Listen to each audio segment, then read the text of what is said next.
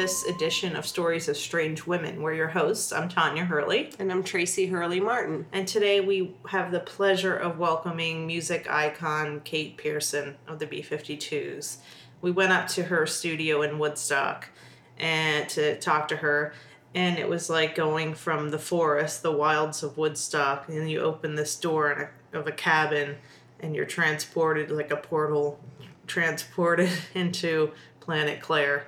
You know, it's all the mid-century furniture, the psychedelic colors. And she's in the process of getting together her wardrobe for an auction.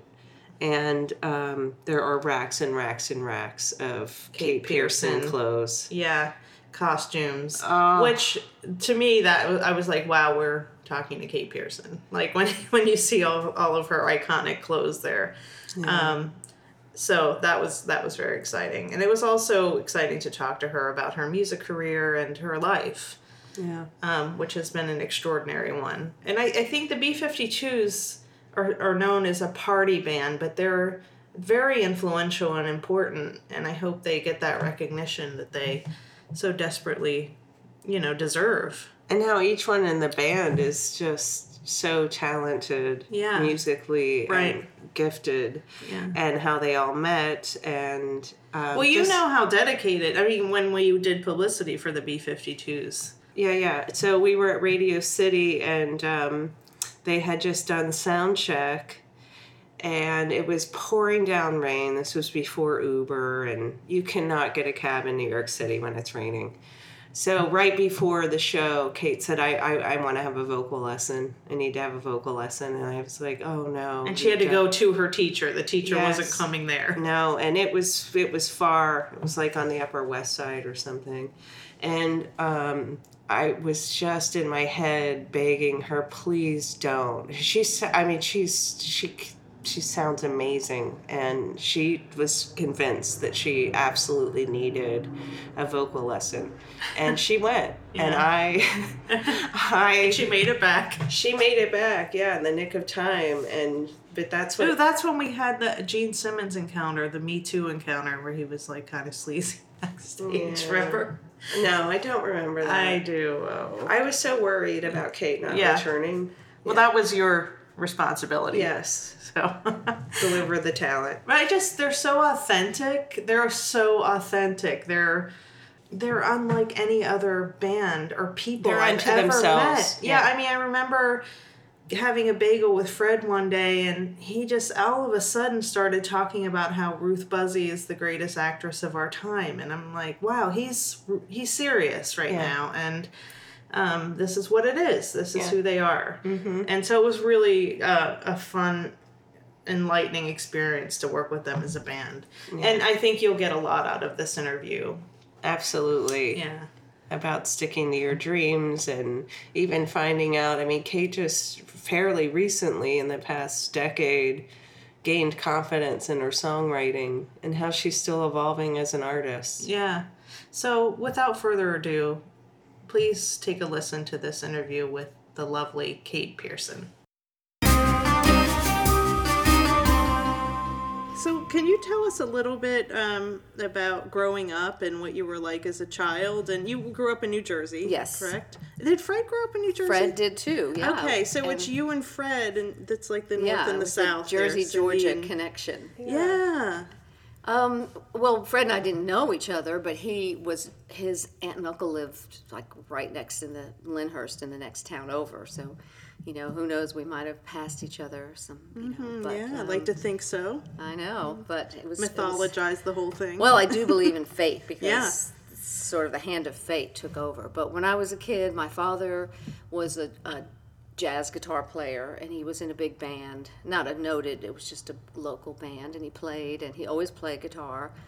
And once he got married, and he had a family, he started working eventually for this Curtiss Wright Corporation, X-Wing airplane parts, which is not a great job. It's dark, but he always was good humor, and I take after him. I'm like optimistic, and I feel like I inherited some sort of optimistic spirit from him. But he always played guitar at home, and he played in local plays. He was like, played guitar, and So I used to sit on his lap and strum, and he played the chords. So I always wanted to be a singer, always, always, always. And I was in the school choir, and I took piano lessons, and I had a great piano teacher, Martha Michi, whose husband was first violinist to the New York Philharmonic, Alfio Michi.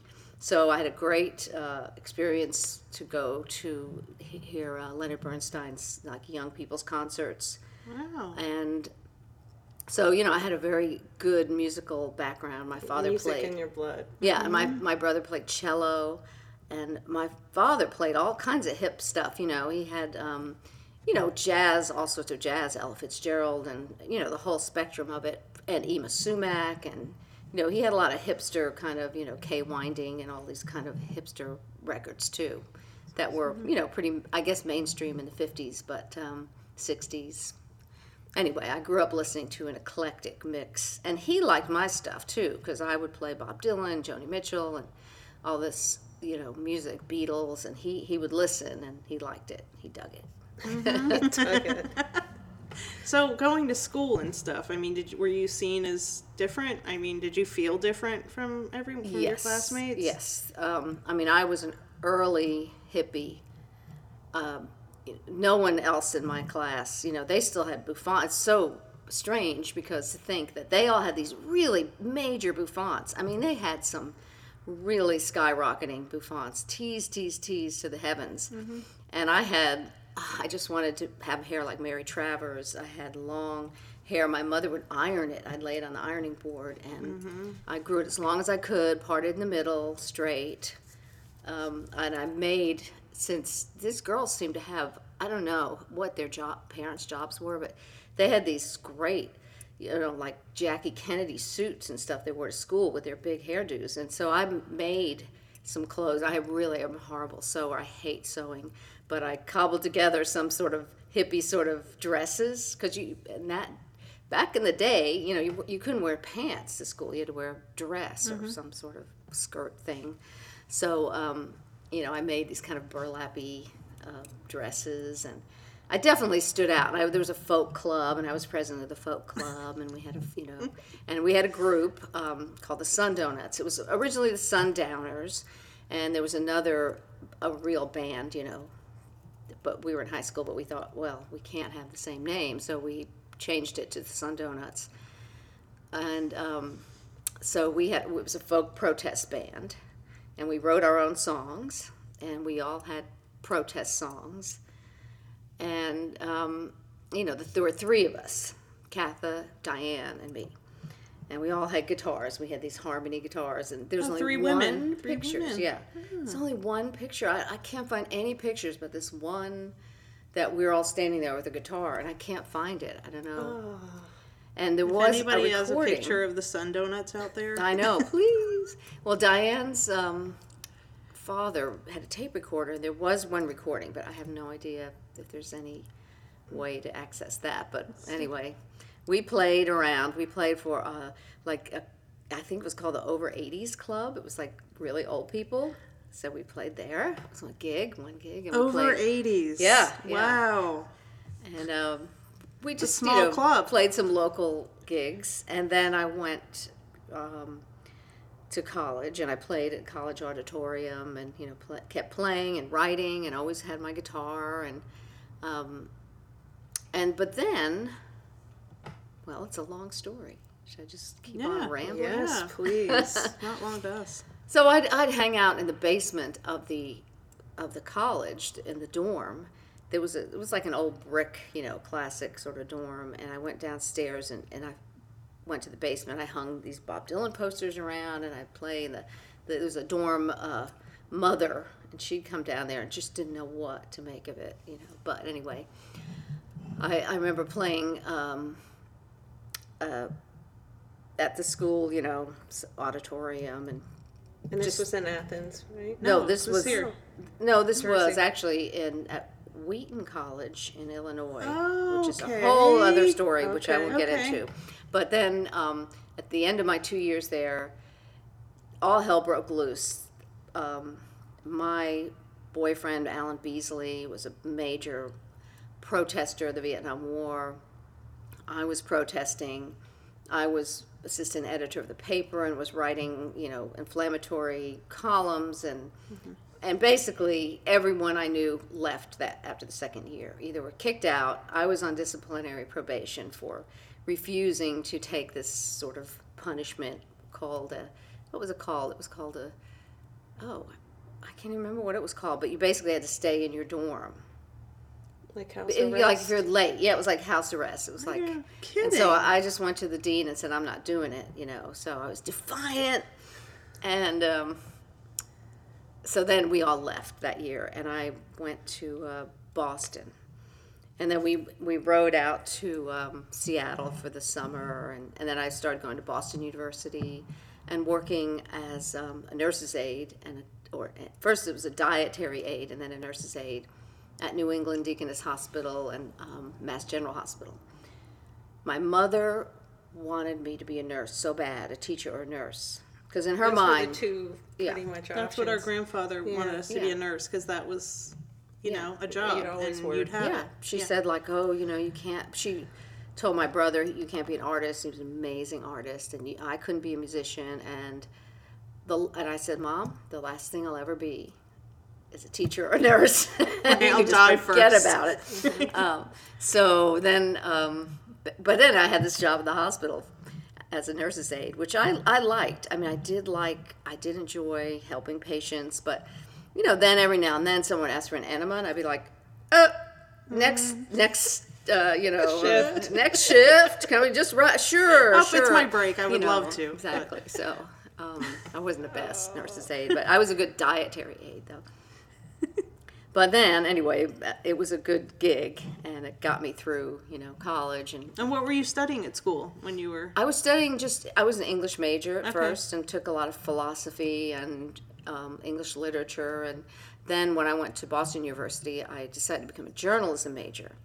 It's supposed to be one of the best journalism schools, and that was just a pile of crap. It was just the worst. I had, perv teachers, me too. I mean, I definitely had a teacher who was like, come into my office, and, just another guy who was supposed to, anyway, the experience wasn't great. And I found a lot of the journalism students were very conservative, and they were I thought it was Were they mostly male? Yes. I mean, yeah. And I thought, wow, it's just, this is like going on to the really late 60s, and I thought, we should be on fire. I thought the revolution is here. I was protesting Vietnam, and we were, we got tear gassed in the street, and the Boston police on horses came and tear gassed us. And I lived on Beacon Hill on Joy Street. And so then I was really singing a lot, and I sang in a couple of clubs in Boston, just kind of auditioning, clubs. But I sort of I took acid and smoked a lot of pot and stuff, but I maintained my school work and everything, and I worked, and then I worked for a year after college, and I decided I'm getting out of America. It was after Kent State, and I said, I just have to leave this country. It's just a mess, and I'm gone. So I went, my friend Jan Cox and I met up in Europe and hitchhiked around. And that year, 72, I think, 71, 72, there was a picture of this girl on Time magazine with a backpack. And it was like everyone went there. There were so many Americans, and it felt very safe. It felt like Europeans were like, let's help these kids, So it didn't feel like a dangerous situation to hitchhike. And we actually never had any problem, except once in southern Italy, but we resolved it by screaming. Right. My friend Jan screamed. With these two guys, we had never decided never take a ride with more than one person. Mm-hmm. And we were desperate to catch this boat. And these two guys picked us up, and they were trying to mess with us. We were in the back seat, and they were trying to reach back, and I started hitting them. Oh. And then Jan screamed so loud that they just stopped the car and said, get out. Oh my. But other than that, which is kind of a miracle, because the whole summer of hitchhiking was just great. People invited us to their homes, and people were just wonderful. So considering that, it was a kind of miracle not to have anything bad. It was just really a wonderful experience.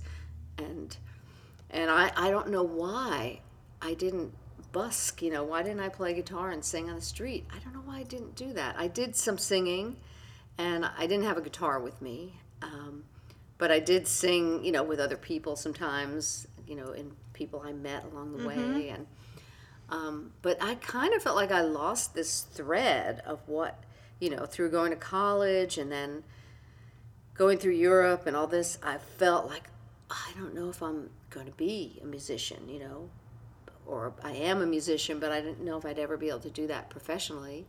I got to Athens really through the hand of fate, because when I was hitchhiking, Jan Cox went home after the summer, and I said, I have to go to Ireland. My mother's people are from Ireland. I've got to go there. So I hitchhiked all across Europe, part of Europe by myself, and got over to Ireland and put my thumb out, and somebody picked me up and said, I'm going to Aranmore Island. And I said, well, I'll go there too. And it was just an island, and I took a ferry over a boat. It was called a Curragh or something. It was like a big rowboat. Mm-hmm. And I got in that and went to the youth hostel there. And there I met my future ex-husband, Brian Cocaine, Cokayne. And what a great last name. I know, I could have been Kathy. For that time. Fred Schneider is so mad, I just could have been Kathy Cocaine. Why didn't you just marry? Yeah, why didn't you just keep that? Well, I didn't like the cocaine connotation, but still, it would be a good rock and roll name. Never too late to change it, I guess. Have a whole different, heavy metal career or something. Side projects. But anyway, I met him, and I walked around the island, and I came back, and he said, what were your impressions, Katie? And so at that point, everyone started calling me Kate. So that's when my name I was Catherine, Kathy. And everyone started, because he's called me Kate. And so we stuck together. We wound up leaving the youth hostel, and we stayed as long as possible, because there's a limit. And finally, they kicked everybody out. Said, you all stayed your limit, so you've got to go. So we had one big blowout at the pub, and everyone left, all kind of disgruntled. And we thought, Brian and I thought, maybe we'll meet up in Dublin, but, I just thought, I guess I'll hitchhike and go back to London and go home. And he said, there's this English couple here living around here. I wish you could stay with them a while. Lo and behold, we were together on the road. Who should come by but this English couple? And they invited me to stay with them. Wow. So I decided to stay with them a while, and then Brian got a job on a fishing boat nearby in Killybegs. And while we were on this island, incidentally, we sold herring on a mule. We went over to Killybegs and got herring, and we put them in these panniers. This was the local priest's idea, because he said, nobody gets fish here. It's an island, but nobody can buy fish. So we bought this fish over and walked around with this mule and just went all over the island. And then everyone was like, come in and have a drop at the Pure, and we'd come in. They give us a shot of Old Bush Mills whiskey, which was down the road. And people had like dirt floors and beautiful houses, like beautiful. There were no cars. There was like one car on the island. It was just so beautiful. And people didn't have electric lights, and these people were so nice. It was just like going back in time, though. It was amazing. Mm-hmm. So when we left there, we went up to Newcastle, and Brian worked on a fishing boat, and I worked at the Anson Hotel and Pub as a barmaid. And I did that for a while, and then we finally went back to America because my visa ran out. And so my old friend Jan Cox, who I went to Europe with at first. Shout out to Jan. She was like, you have to come see me. I'm just in this, like, I'm having a nervous breakdown or something. You have to come see me. Whatever excuse was, she said, come see me. I'm living in this sort of commune in South Boston. So we went there, and the people there were about to drive down to Georgia to hike the Appalachian Trail. So that was another hand of fate. Brought me to Athens. So we went to Athens with these people, and then one of the guys said, my friend, I live in Athens, and I know my brother can give Brian a job without a green card. And we found this house that was $15 a month. That was this little love shack in the middle of a field. So we were there for like a whole year doing just a back to the land thing. And that's where we had the goats. And we had chickens. And I had this pet chicken named, he laid blue eggs. Hawkeye, my little chicken that laid blue eggs. So I used to ride my bicycle to town and give our friends goat milk and blue eggs. And were you still with the hippie hair at this point? Yes, yes. I had longer than ever. My hair was really long then. It was like down to here. And how old were you at this point? You were in your 20s? 20s, yeah, like 23 or something like that. Okay. 24. Yeah, I guess I was like 24, 18. Yeah. And so after a while, one of us had to we had some odd jobs. We baled hay. We did a few, but basically we lived on our, we grew a huge garden, and we befriended the neighbors, and we just hung out with the neighbors, old Mr. Nunnally and Claude and Alma, and so we, after a while, though, I got a job in town at the Center for Continuing Education in Athens, and my job was setting up media, which is a joke because I can hardly use our TV remote, but I had to set up these slideshow. I could run a slide projector though, like nobody's business. So I ran the slides for these conferences, and there were a bunch of people working there. It was a student job, but so then I got to know all the people from Athens. I got to know Jeremy Ayers and Robert Waldrop and and Bradley Peterson, and through them I met Fred, and then I met Keith and Ricky, and then I met Cindy Cindy and I met, and Fred and I met Cindy in Halloween, and we had masks on, so that was interesting. What was your mask? I made a paper mache mask that was blue. It was like a blue angel, and it had wings that extended out sideways, sort of from the face. It was a face with wings, but a flying face, I guess, and I draped my hair over the wings. And that's when Cindy first saw me, and she and Ricky had dyed their hair with henna, so they had this bright red hair. And anyway, it was an interesting first meeting, and I met Fred. He was dancing, and so we started dancing together, and that was it for us. And I met Keith playing. He was playing substitute for this other drummer called Reb Lord. Reb Lord was busted for pot, so Keith was subbing for him. And Connor Tribble was the singer, and he's still a great singer, and he plays in Athens all the time. But anyway, that's when I first laid eyes on Keith, and then I met Ricky, and this happened pretty much simultaneously? Yeah, it happened within a few months, and wow. I met everybody, and then Brian and I, then we just started, the band started also by spontaneous combustion when we started jamming one night after drinking this flaming volcano and not eating anything because we didn't have money to do both. So we decided to drink. And we went to our friend's house to jam. And that was it. We started the band. At that point, Brian and I started drifting apart. I think his background was very rigid Northern England, you got to work all the time. And then he, when he went to Athens, I think it kind of like really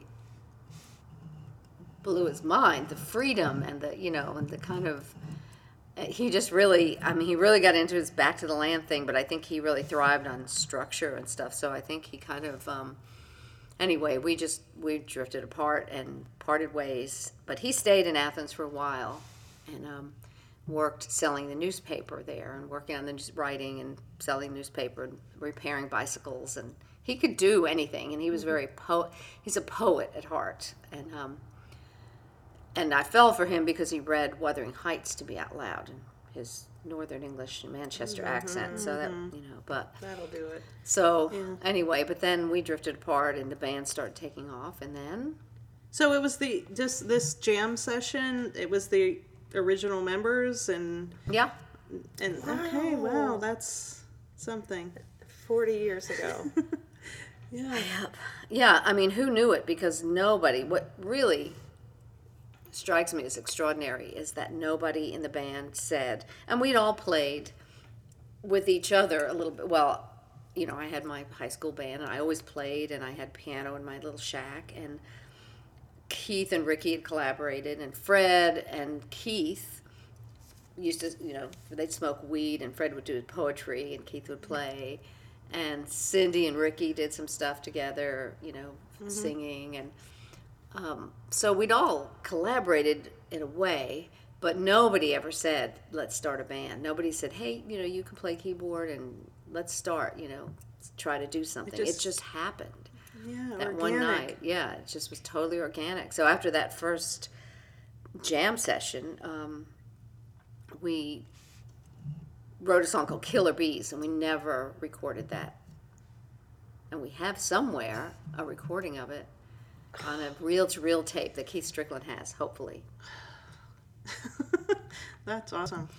So your look, weren't you guys were going to parties and stuff, right? With bouffants on and dressed how you dress, and did that come before you integrated that into the band and your name? And yes, I mean, we just hung out, and we had a larger group of friends. Owen Scott, whose house we started jamming at, who's now a clinical psychologist, but makes sense. Yeah, but does totally. And so Jeremy Ayers, who recently passed away, but was a big inspiration for us and also to REM. I mean, his whole lifestyle was art really. He'd lived art, you know, and he was a wonderful inspiration. He painted and drew and wrote poetry, and he hung out with the Warhol crowd for a while, but then he's from Athens, so he moved back to Athens. And anyway, he was just a big inspiration, and he'd have parties. We'd go to a Fellini movie at the University of Georgia. They had they had a great music library there. So this is all before iTunes or anything. You could access a lot of music, but the University of Georgia had that pygmy music and all kinds of world music. And so we had access to that, and so we had a Fellini party. Jeremy had this Fellini party, and we had these flaming drinks that sort of caught on fire, and we were laughing, and we were in flames, and you know, it was just doing artistic things, like in the Deadbeat Club song, Dance in the song. Garden and Torn Sheets. We used to do that. Yeah. We had a party for Robert Waldrop, and it was raining, and we just you know, took our clothes off and put these sort of old sheets on and danced around in the rain. And it was, you know, we would do I guess, you know, you think you're the first person to do that when you're like in a college town. But there was streaking. I think Athens was one of the main like universities that were, you know, it was such a rich, I think that at that point in time it was lightning in a bottle down there, right? I mean, yes, yeah. I mean, what a great music history coming out of particular place. But nothing, I mean, of course, all the incredible musicians that come from Georgia, but, I mean, James Brown and, you know, just so many people. But in Athens, really, it was sort of Southern boogie still. You know, there weren't really any punk bands. I mean, we were really the Fans in Atlanta were the first kind of punk band that we knew of. And we had just started, and we knew Patti Smith. Have you come to New York at that point? No, no. Okay. So we just started jamming, but we knew about Patti Smith, and our friend Robert had ordered through a magazine her first single called Piss Factory. And so we were like, wow, that's amazing. So she wasn't even like, you know, she hadn't had any record out even. And the Sex Pistols came to town, to Atlanta, and I couldn't go because I had to work on the paper. I was a paste-up artist. But I had I had a job. But I had to pay my $15 a month rent somehow. And so we all had jobs. Fred worked at the health food store, and Cindy worked at the Whirly Q at the lunch counter at the Five and Dime. And she'd make like hot chocolate and put like this much whipped cream, just like, you know. I think she worked at a yogurt place too for a week or something. And then Keith and Ricky worked at the bus station because Keith's parents ran the bus station. So all their friends, worked there intermittently. Jeremy worked there for a while. Yeah, there really wasn't a scene happening. So we made a demo tape, and the fans said, "You should go to New York." And we're like, "Really? New York?" So, we knew that Blondie and Talking Heads were there. We'd heard, but it's not like we were really immersed in that scene. It was sort of peripheral, like, oh, yeah, we kind of aware of this music, but it wasn't really what started us. It wasn't like, oh, this stuff is happening, let's start this band. It just happened that night just because we were just this five-headed monster that came together, like, all our talents merged in this way. And when you jammed, was it this kind of East Coast beach B-movie sci-fi kind? I mean, what did we sound like?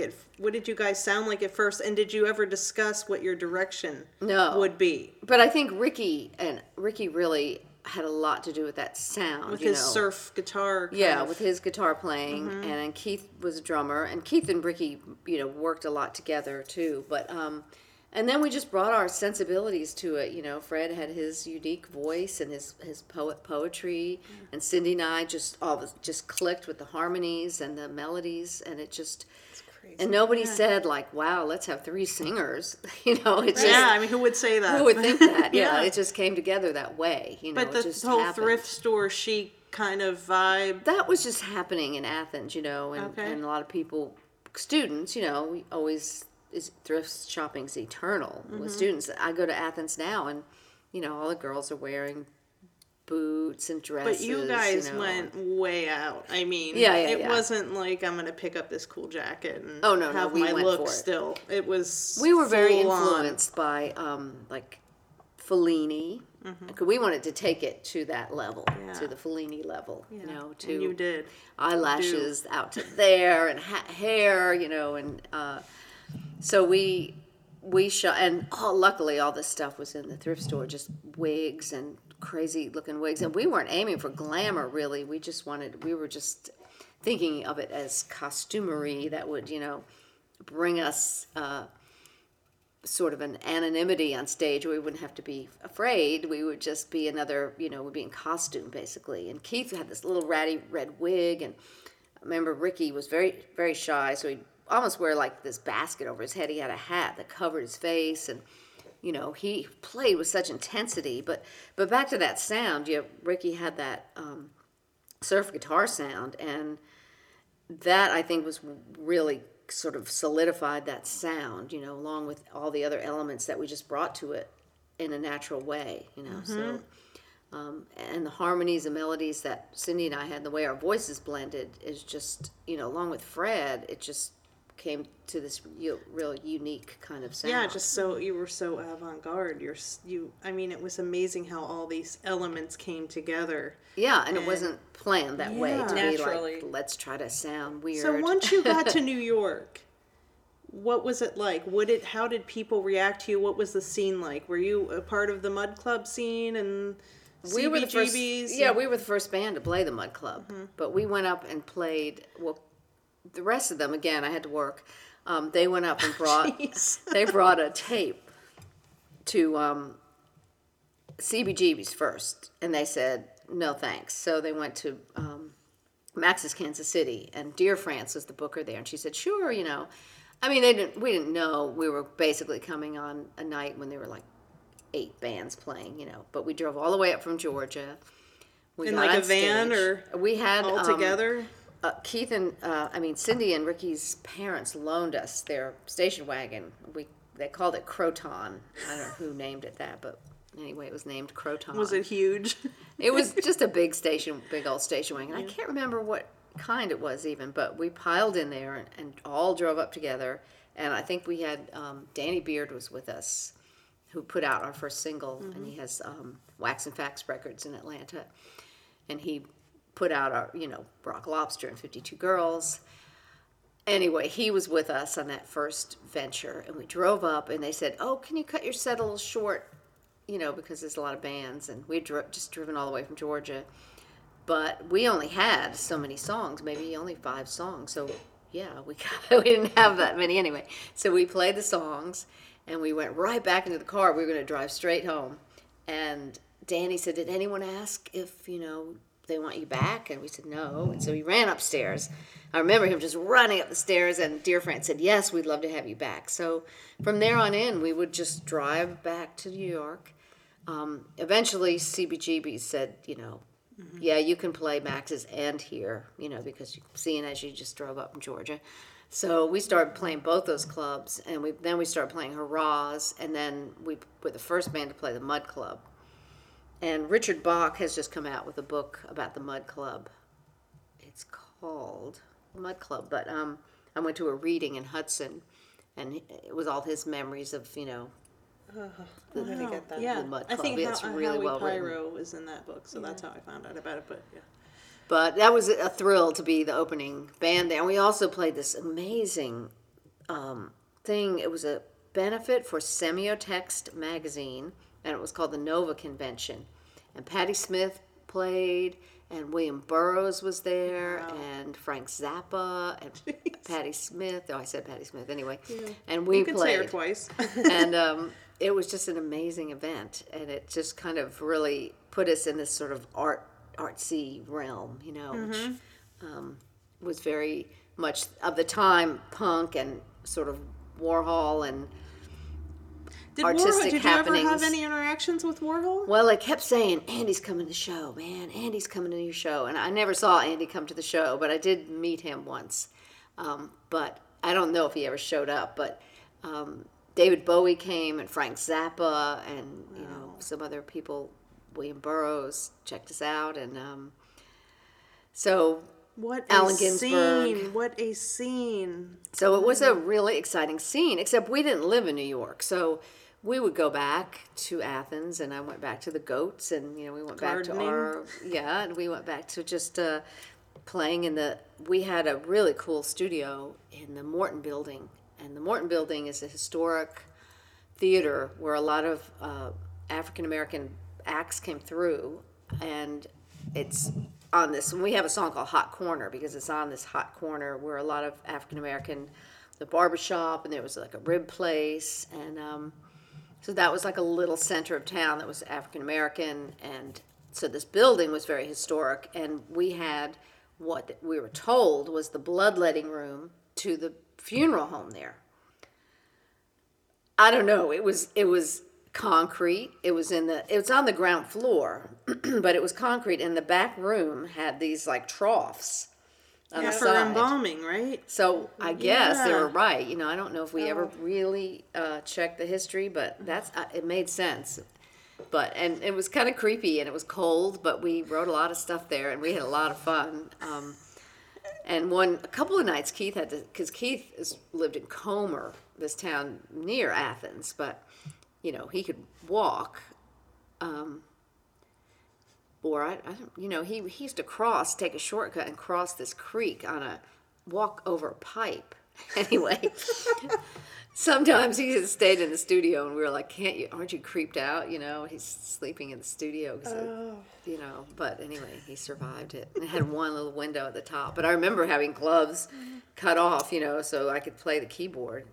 But we went to Atlanta to buy the keyboard, and we went to look for a Farfisa specifically as we just liked that sound, and it was they were like, we got a B3, we got a lot of B3s, but we found a Farfisa finally and bought that, and we collected with our meager income. We were able to collect a few instruments, and we bought a gong. I don't know if we bought the gong or someone donated the gong, but we used to carry that thing around, and you got to have a gong when you're starting out, right? Yeah, exactly. The fundamentals. Yeah, the gong came in handy. So when you came to New York, though, you wore the bouffants when you first came, right? And what did people make of you? I mean, what?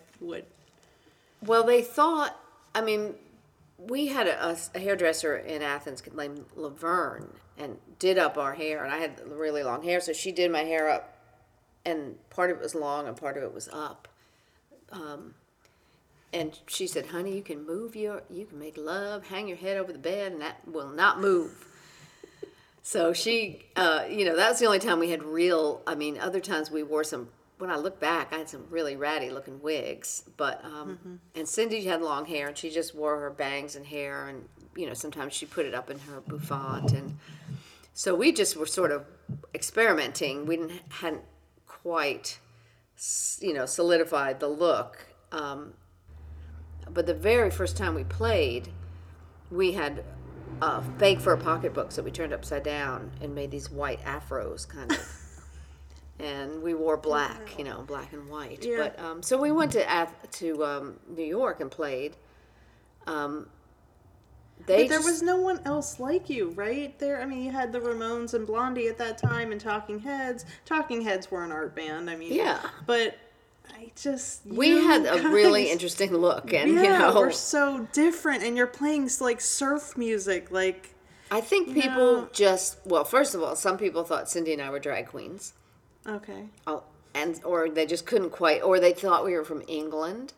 People could not compute that we were from Athens, Georgia, because really it was brewing in all these little towns across America. Like I said, in Athens, there really wasn't a scene. There was no other band playing. When we started, there was no place to play even, except a folk club that didn't allow us to play there till later. Yeah. And so it's still there, the last resort. It's a restaurant now. So there was no happening. There was like art students doing parties, and we ran around crashing parties and drinking beer and hanging out together and doing these Fellini parties and fun things. But it wasn't until we started the band that, other people started like, hey, let's also start a band, and then Love Tractor and REM and OK, and Pylon, of course. So, we kind of forged that trail to New York. And I think because we were isolated, like I said, if we didn't live in New York, so that scene, in some ways, we only saw it when we came up there to play. Yeah, which is probably a good thing, right? Yeah, and we were staying at a friend's house, an apartment, not a house, but he had an apartment. George DuBose, who took the first album cover, we stayed in his apartment. It was right next to the Empire State Building, and it had no windows. And we stayed there. It was pitch black. It was just pitch black if you didn't have a lamp on, and the door locked. Like, you had to lock the door with the key, and Cindy had the key, and she locked us in, and then she locked us out. And, I remember that being in that apartment because it was crazy, because there was only one key, and you couldn't lock the door. No windows. And so I remember you'd walk down and go out on the sidewalk, and you couldn't walk out. There's so many people. It was like a river, so you had to just step out and go. You couldn't like contemplate. a jump rope thing where you have to jump in at the right time. It was exactly like the jump rope. You couldn't stand there and look up at the sky and think like, well, where will I go? There would be no texting. So you get swallowed up. I think I don't know. People say we looked, so strange, but to us, of course, it was just what we were wearing at parties and what kind of the Athens, a lot of people were starting to wear thrift store stuff, but we did take it. We were conscious that we were going for this Fellini-esque kind of thing. And Diana Vreeland, the 60s Vogues, we looked at a lot of those pictures. And so I patterned my makeup that way. I did this crisscross with the white here. Yeah, and so I did some really dramatic makeup. And I had never even worn makeup before that. My mom didn't really, like a lot of people say. Yeah, like you said, you were a hippie. And my mom wasn't a big makeup queen, So many people tell me I used to sit and watch my mom put her makeup on, but she didn't really do a lot of makeup. So she never really taught me the art of makeup. So I was able to just invent my own look. So getting deeper into your look, it was a way for you to it was like your armor, right? Where you could go on stage and do things that, normally you wouldn't be able to do, maybe. Yeah, like I had this dress that was kind of like almost like a spacesuit. It was green. It was almost like a Star Trek dress. And we had some friends make outfits, and we found thrift store. At first, of course, it was all thrift store stuff. And friends of mine saw us one of the very first shows at Max's or CBGB's, And they were watching us, and my friend Barbie, I'm still good friends with her, she said, look what the little one's doing, look what the big one's doing. Talking about Cindy and me. And she's like, look what they're wearing, look what they're doing. And then she said during the break, which, we'd play at like 11 or midnight, and then we play at 2 a.m. So in between, we all went to this place called Phoebe's. And, we'd have, I don't know, eat or something. And it was just really, when she said we looked really sad, we were in the dressing room in between, and we all looked really tired. And she said when we went to the break to go eat, we had on even more outrageous outfits. Like we changed into some crazier outfits than we wore on stage even.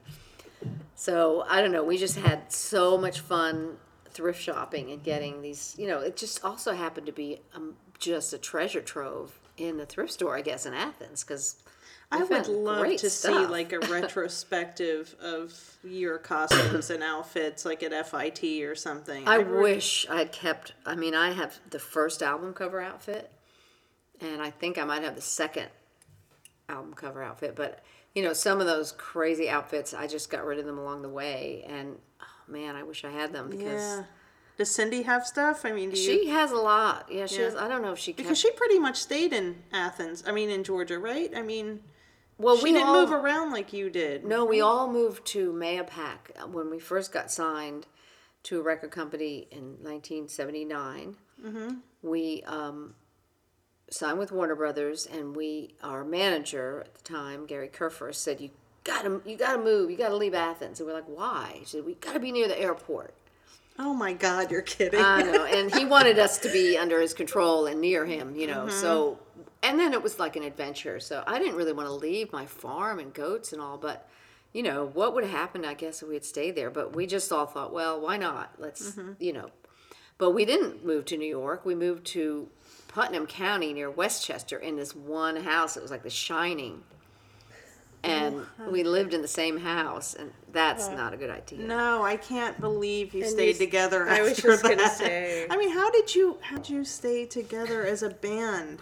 That didn't last. It lasted a couple of years. Fred was the first to move out, and then we were on tour a lot of that time. So we really in the same vehicle though, right? And but we were able to.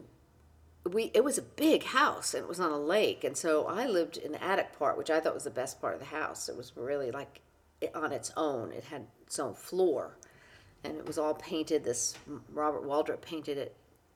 Really wonderful pink color, and it was like a garret. It was great. Mm-hmm. But there were wings, like Cindy and her husband had this wing. They weren't married yet, but and Fred had a room on the other side. So, and then Keith and Ricky had over the garage across the street. They lived up there. So we had a sort of separation, but it was crazy, to live together. So we all wound up moving. We sold the house. We moved to New York City. And we all moved to our separate places.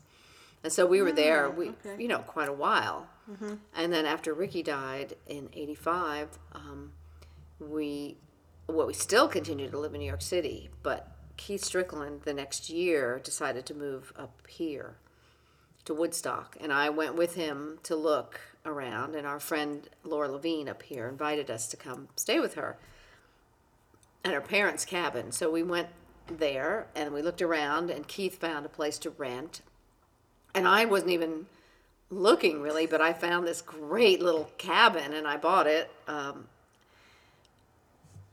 So I've been coming up here since '87. Okay. Oh, wow. Okay. And I moved here permanently in 2000, but so we all kind of, Fred's still in the city, and Cindy eventually moved down to Atlanta. But she lived in the city for quite a while. I didn't know that.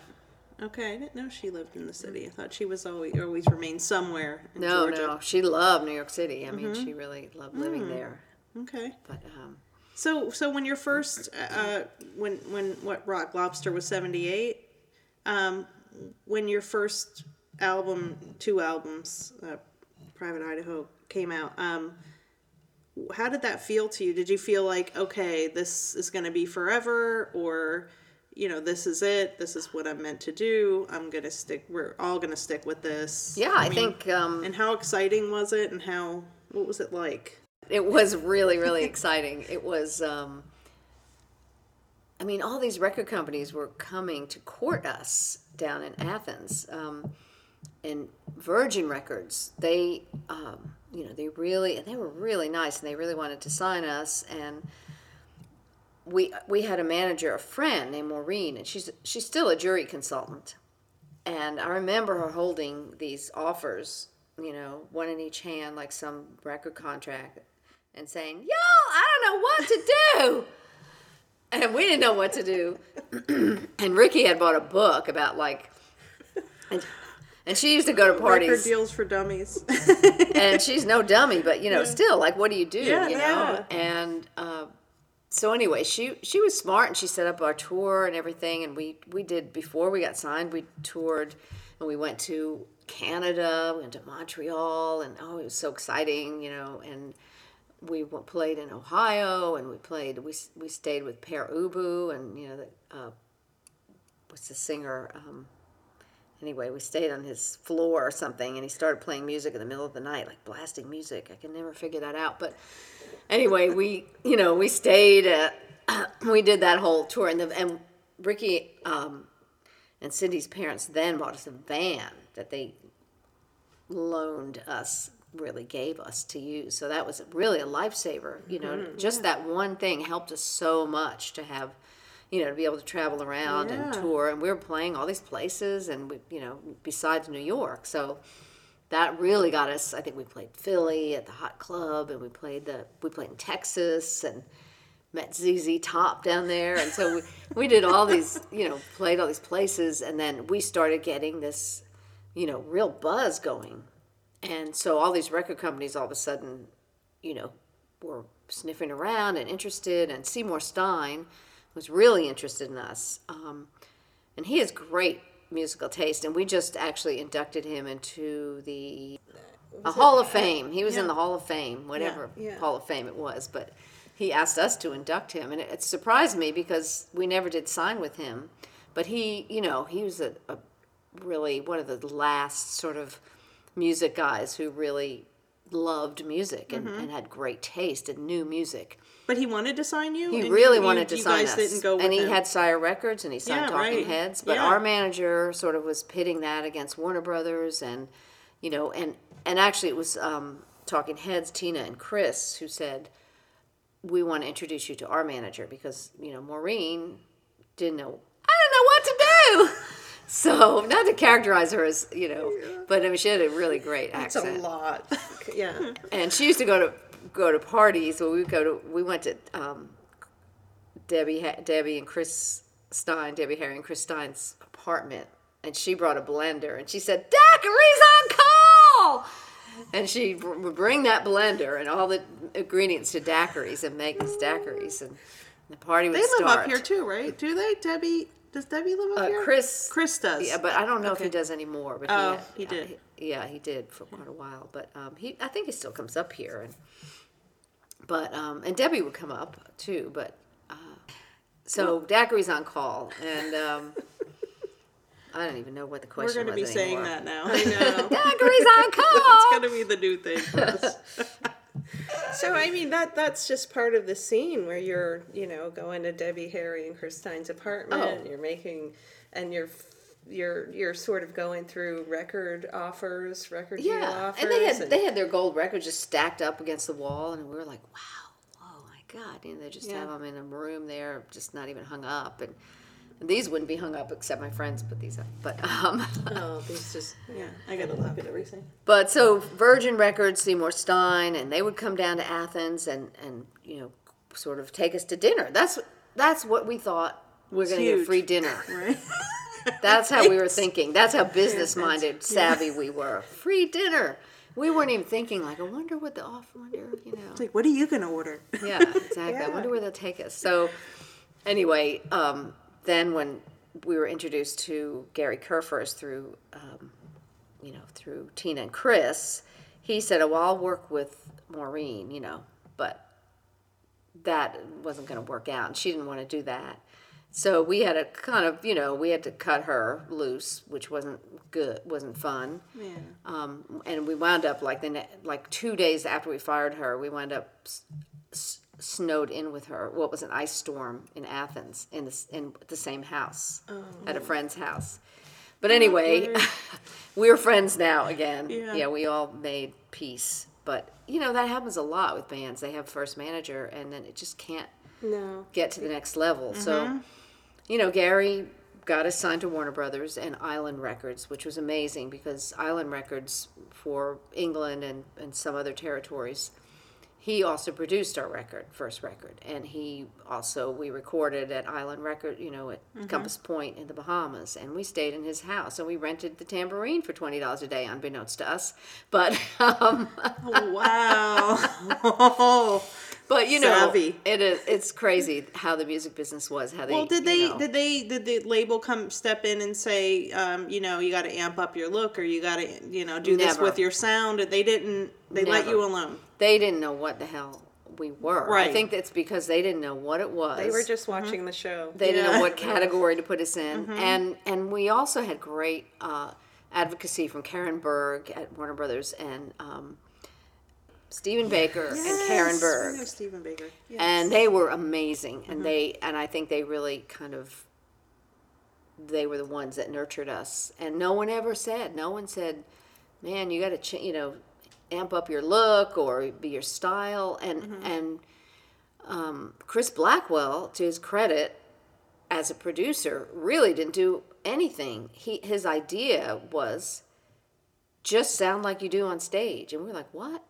And even I played guitar on 52 Girls and I played the bass keyboard parts, and he said, and I think Ricky could have played the second guitar part better, but he said, no, I want you to play what you play on stage. You play exactly what you play, and I want everyone to play what they play and sing what they sing, and I'm not going to add any sort of production.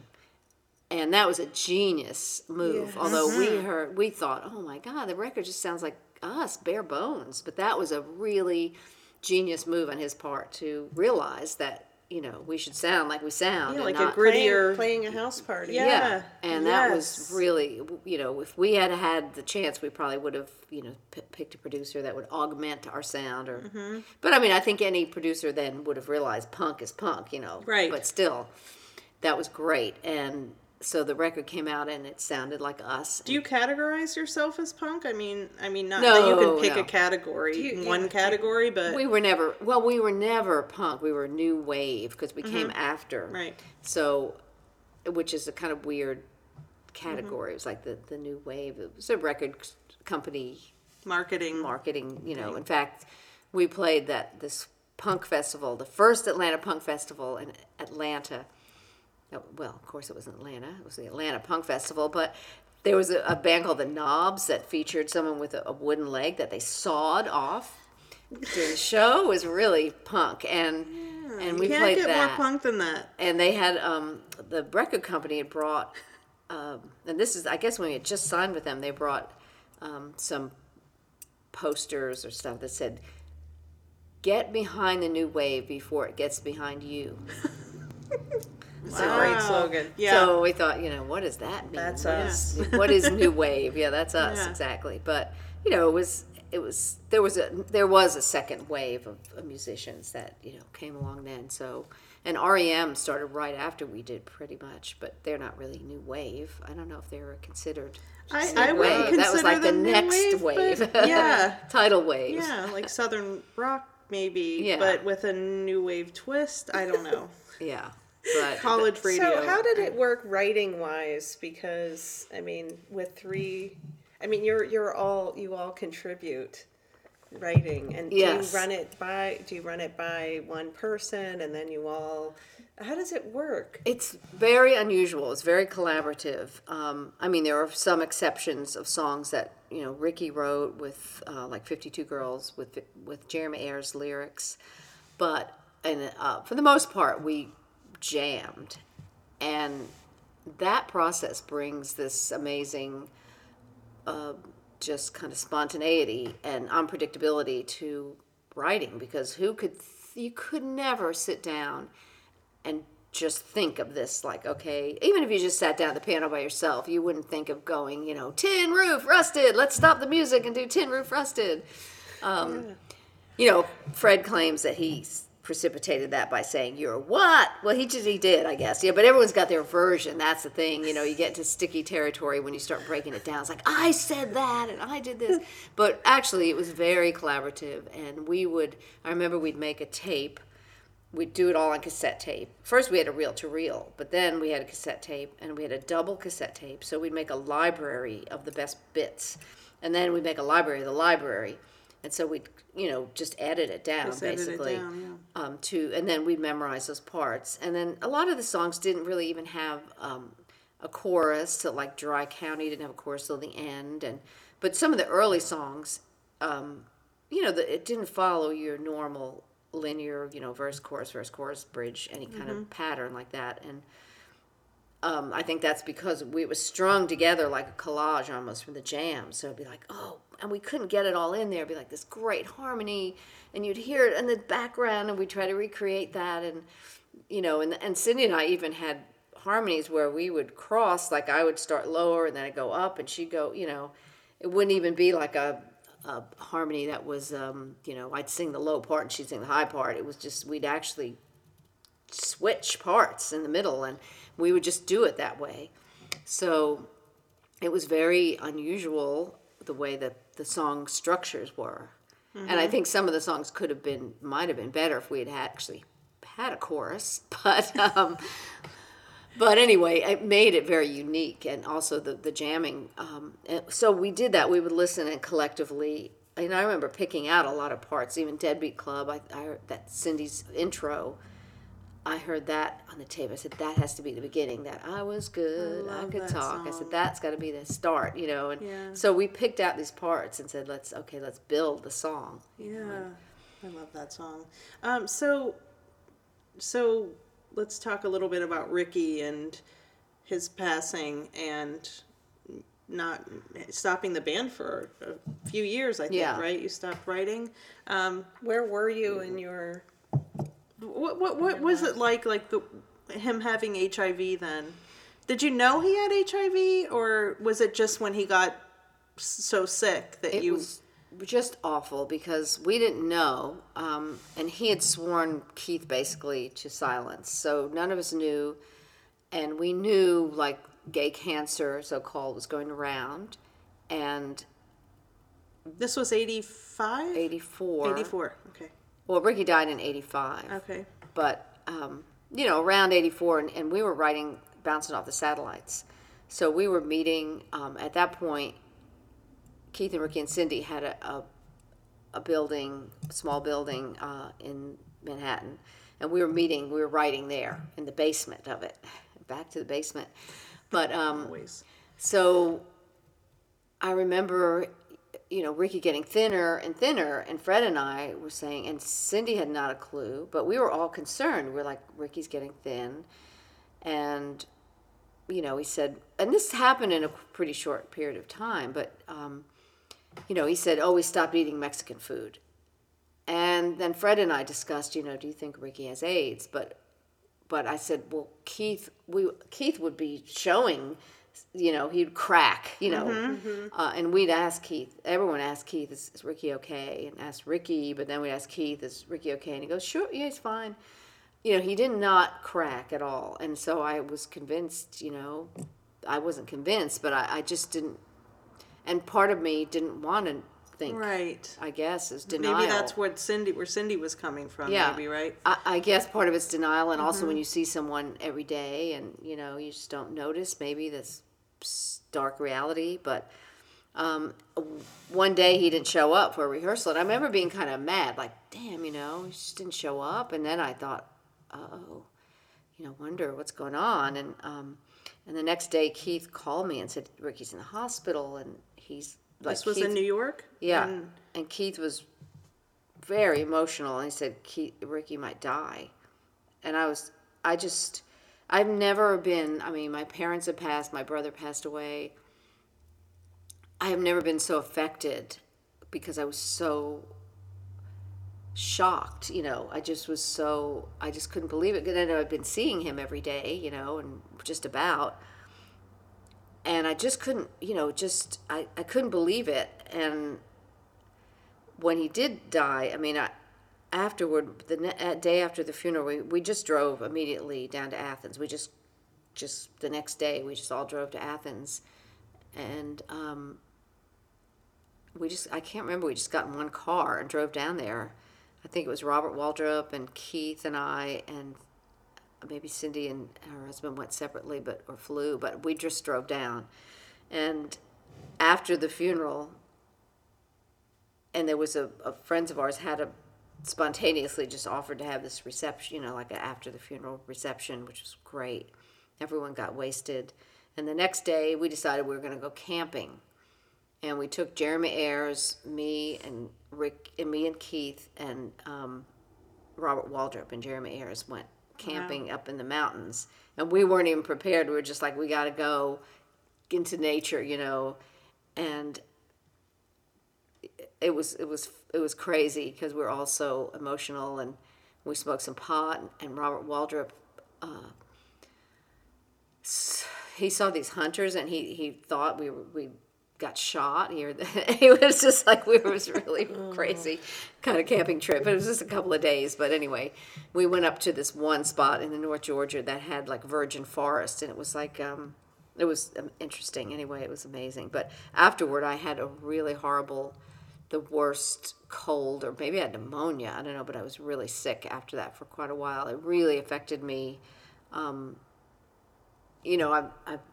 was, and Cindy was just catatonic, for months and months. She just curled up in a ball, and it was very, very devastating. And I just thought, well, I didn't know if we could ever come back from that.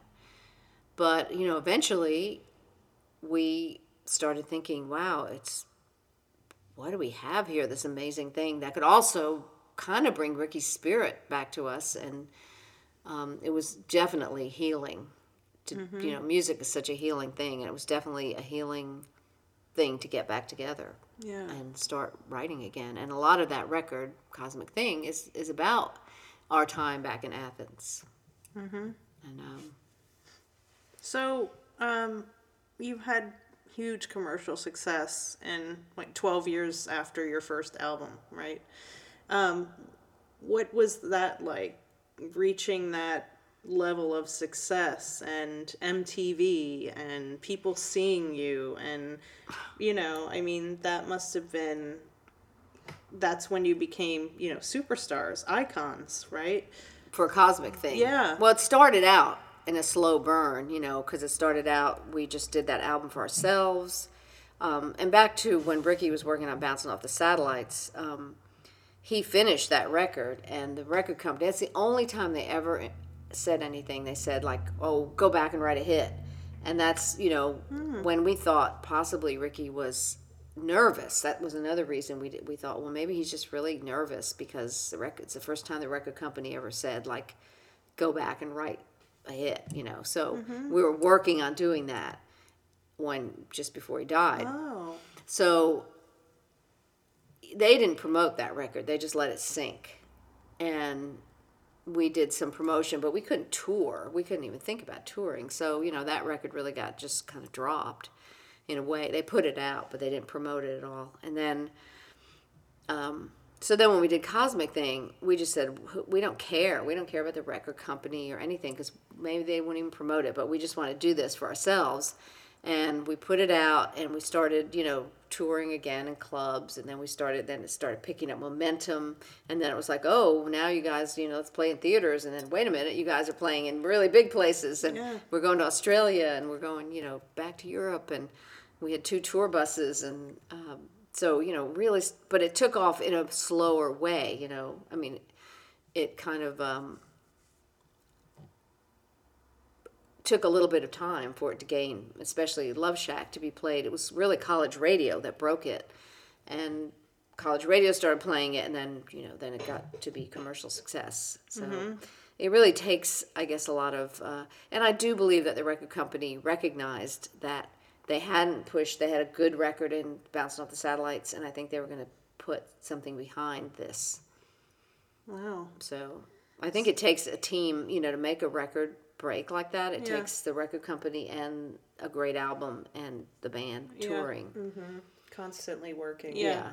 And what did it feel like to you to like, I mean, to be completely recognizable, to not be able to really go out like you used to, maybe, without that never, strangely enough, I guess the wigs and stuff worked, because Cindy and I once actually played our show, took our, we didn't always have wigs. We had a lot of times combination of hair and hair pieces and all, but this time we had wigs. We took them off and sat in the audience for the next, I don't know, there was a festival or something, and no one even knew who we were.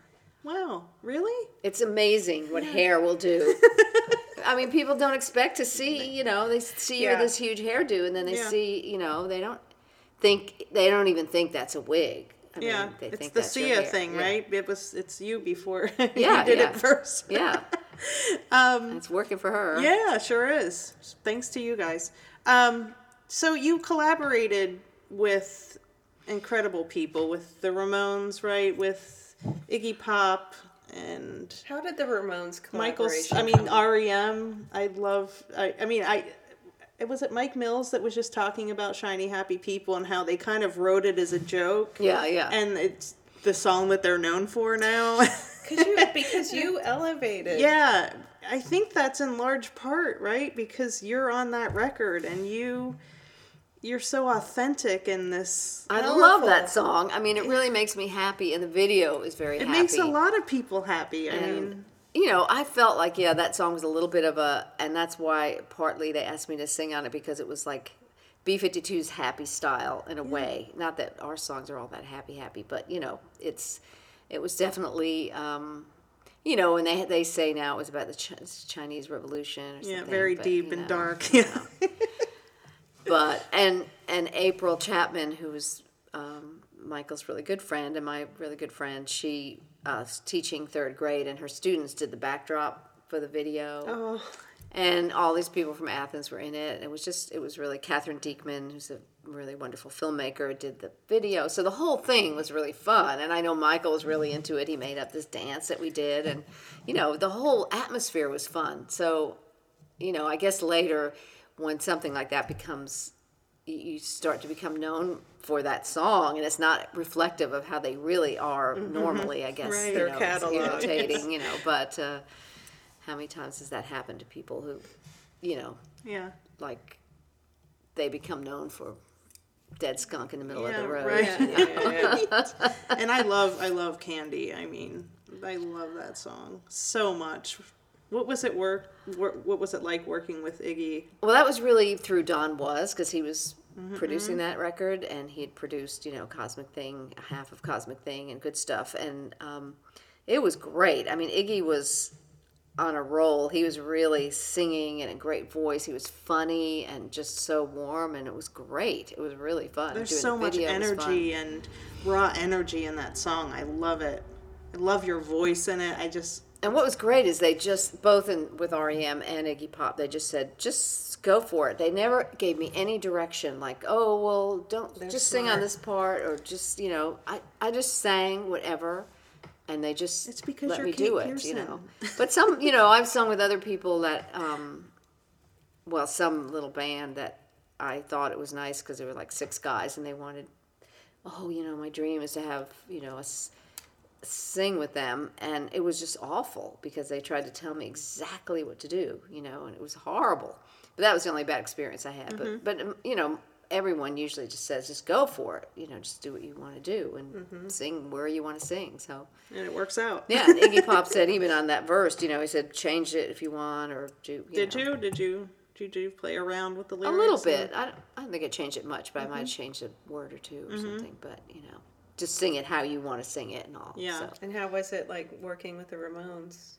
It was you and Cindy, right, that sang on a track. And that was kind of through with a Japanese band called the Plastics too. Well, they were on the scene, right? You probably knew Joey. I mean, right? Yeah. Oh, I used to see them because Gary Kerfus was their manager.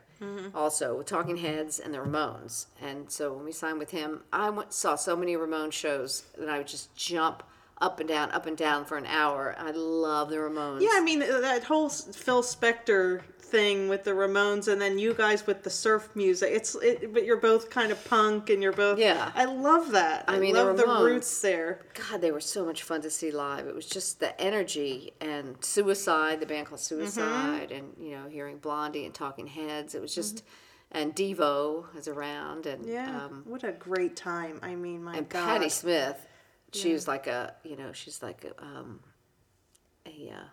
bruja. What do you call it? I don't know. She's like like a Mexican witch. She's not Mexican, but she's like this. She's conjurer. Like a conjurer. Yeah, she's a goddess. When she performs, it's like she creates a spell. There's something happening. Something otherworldly, mystical. Yeah. I agree. So you live up here now you've been living up here with your wife, yes. Monica, right? And you've built this kind of life where you're also running a motel, and don't you have an Airstream? We have Lazy Desert too, because we had 2 floods, like 2000 and Irene, and there was another flood after that, and the Airstreams got flooded. So we had Lazy Meadow, it's just down the road, and we had the Meadow, which had these Airstream they had trailer hookups, so we got a bunch of Airstreams. I saw one on the side of the road, just down the road, for sale, so I screeched to a halt, and bought that, and also when I bought Lazy Meadow, it was like, oh, this is going to be so much fun to just decorate the rooms, and and all then mid-century, and themes, quirky. And it was so much fun to shop. But then there was a new roof and the water treatment and septics, and that Monica really came on board to help me, and that's how. I mean, we were friends before that, and then I asked her to help me get it running as a business, and then we got together. But she really made it run as a business, and she's still running it. We have great people, 2 people running, the front desk and taking all the bookings. But I go down there frequently and check things out, and it's just. Do you enjoy that? Do you enjoy the entrepreneurial kind of business? Well, because I'm not running it. Right, so you're able to come in and decorate, and give your advice and just direction, glory in the, in the decor and stuff, and change the paintings out, or do get some slip covers, just kind of oversee the decor. But and we have 3 outer properties: Lazy Cabin, Lazy Shack, and Lazy Lodge. Wow! So those are really fun. Those are really beautiful, and I just love decorating. I love doing that. Do you have? Is it? I mean, it's hard to work with your spouse. Do you and Monica kind of make a good team, right? Oh, yeah. We totally. I mean, when we did these 2 rooms, 6A and 6B, it's Annie Oakley and Sacagawea. And I remember we went to Home Depot and we decided, we're going to do the shower, we're going to line the shower with this kind of corrugated roofing. And, and we went and ordered the sort of Formica boomerang countertops, so we did that together, and we pretty much agree on all the decorating stuff. But and we had help too from our friend Bill Stewart, who's a really amazing interior decorator, designer, and he helped a little bit with some of the colors, because he knew the mid-century, like the turquoise number such and such from, he knew exactly like the right, like a historian, right turquoise and the right red color, sort of Frank Lloyd Wright red, So did you worked with Monica before you got together then on this project, on this particular? At Lazy Meadow, yeah. Oh, okay. And then you fell in love while working on that. And her former girlfriend, who they had broken up, but I also knew her, had done some singing with her as the Chanteuse Club, as Joe's Pub. I wrote a whole solo record in 2000, I started doing it in the late 90s. And I also did a project in Japan called Nina that went to #1 in Japan, and I toured Japan, and it was with some of the former Plastics. Oh, wow, so, that's cool. But it wasn't released in the U.S., but it was just a real amazing, because it was collaboration with Yuki was the other singer, and we just it was great. It was so much fun. We collaborated on singing, and one of the former Plastics, Sakuma-san, he did the music, the instrumentation, and Shima, who was in the Plastics, was in the band, and we just had a great time. We toured all over the place and ate incredible food. It was in Maine. It was called the Noodle Tour. And so around that time, after that, I realized, because they told me, they sent me some tracks. Sakuma-san sent me some tracks like a month or a few weeks before I was supposed to go over there and record some stuff. So I wrote. Then I realized I can write. I had sort of a block of writing, solo. But I realized I could write to a track, and I could write. I mean, it was just like a stream opened, and I could write all this stuff myself, and it was so much fun. And when I went over there and we collaborated, and we each did a couple of songs solo too, and Yuki and I. So that opened up this whole flood of creativity, and I started writing, and I wrote a whole bunch of solo songs, and I was going to do a first solo record, and that was like 2001. And then our manager, and Cindy had written some stuff too, and our manager really kind of blockaded it. It was a different manager, but they were like, wait till Warner Brothers won't release you, and they had all these things to stall us, and then and they really wanted another Bees album, which then we start working on Funplex, but I had toured anyway on doing these songs with Sarah Lee and Gail Ann Dorsey, and I also did this Chanteuse Club, which is at Joe's Pub. So we would write, I'd write a new song, and then I would sing it at this Joe's Pub, and it was a really fun project too, but that never really got out into the world. So, but it's out there though, right? I mean, it's just not. I'd still have the songs, but I never really recorded them and put them out. Oh, were you planning on maybe doing that? Or? Well, I have the makings of a second solo record, and not including any of those songs. I have stuff that I wrote for my first solo record, Guitars and Microphones. I have a few songs that I wrote during those sessions, a couple with Sia and a couple I did by myself, and then, or with other collaborators. And now I've just written a couple of other new songs so I have a lot of songs now to put out, and I want to have it come out next Halloween.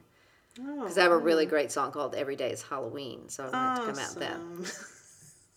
That's great. That's great. Well, we could talk to you forever. I think that's obvious. But we end our interviews with asking who is a strange woman throwback. Who is your strange woman throwback? From someone I was growing up. Anyone that kind of you look to kind of that paved the way for you, or made you feel like, okay, I can be myself, and I can go out there and do what I do. I think because of this person. Yeah, I think Joni Mitchell was really very important to me. Carole King and Joni Mitchell, but Joni Mitchell, I remember buying her first record and just staring at it, and looking at her long hair and her incredible guitar tunings, which was very influential to Ricky too. The guitar tunings, and strangely enough, everyone in the band was I don't know about Fred so much, but Keith and Ricky were very affected by Joni Mitchell, and Ricky was very inspired by her open guitar tuning. So, that was also a mutual influence, very important. And we all saw her play in Atlanta, and I've seen her a few times. I saw her orchestral show, but she was someone I think that was of my era, kind of a little bit, maybe a few years before, but she, her first record, I remember in high school just feeling like that was empowering, because she went through a lot of the same things. She was married early, and not that I was married early, but she gave up her child. I didn't have a child, but there were moments when it seemed like maybe she wouldn't be able to follow her path, and she did, and same with me. And I just feel like her songs and her just innovation and her musical kind of evolution is very inspiring, that to do whatever you want to do, and to be free, right? And she hasn't had the incredible commercial success some men have, giving the incredible talent. I mean, she's had great success, but you know what I mean? Like, the men are lionized as gods. Right. And, you know, Bob Dylan. And, you know, where she is on that level, but she didn't get the recognition. Yeah. And I think, you know, but you have to do it for yourself, you know, and she's a painter too, and she's, you know, just very inspiring. I mean, I don't know if she needs that kind of recognition, but but I think you don't have to need that. The thing is, you do it, you know, you do it for yourself, and that's the lesson we learned for Cosmic Thing is just do it for yourself, do it to heal, do it for whatever you need, you know, to write. And you know, at this point, I feel like, I know David Bowie said before he died, he said, like, someone asked him if he was going to make a video, and he said, well, paraphrasing, you know, like, who wants to see my video, you know? But it turns out a lot of people want to see it. But, you know, I guess he changed his mind because he did an amazing video for, you know, Black Star. But anyway, I just think you have to do... you have to do it for yourself, whatever your audience is going to be. And so I do want to release those other songs that I wrote. And I'm writing a couple of sort of more protesty kind of, a couple of songs that, one, I'm collaborating with Alex Sintek, who's an amazing Mexican artist. And we're writing a song about the wall, kind of. Wow, yes. So, we need a Kate Pearson album right now. We'd have to do another Sun Donuts record. Yes, Sun Donuts. Yes, that we really do. Yeah. But anyway, thank you so much for giving us this time.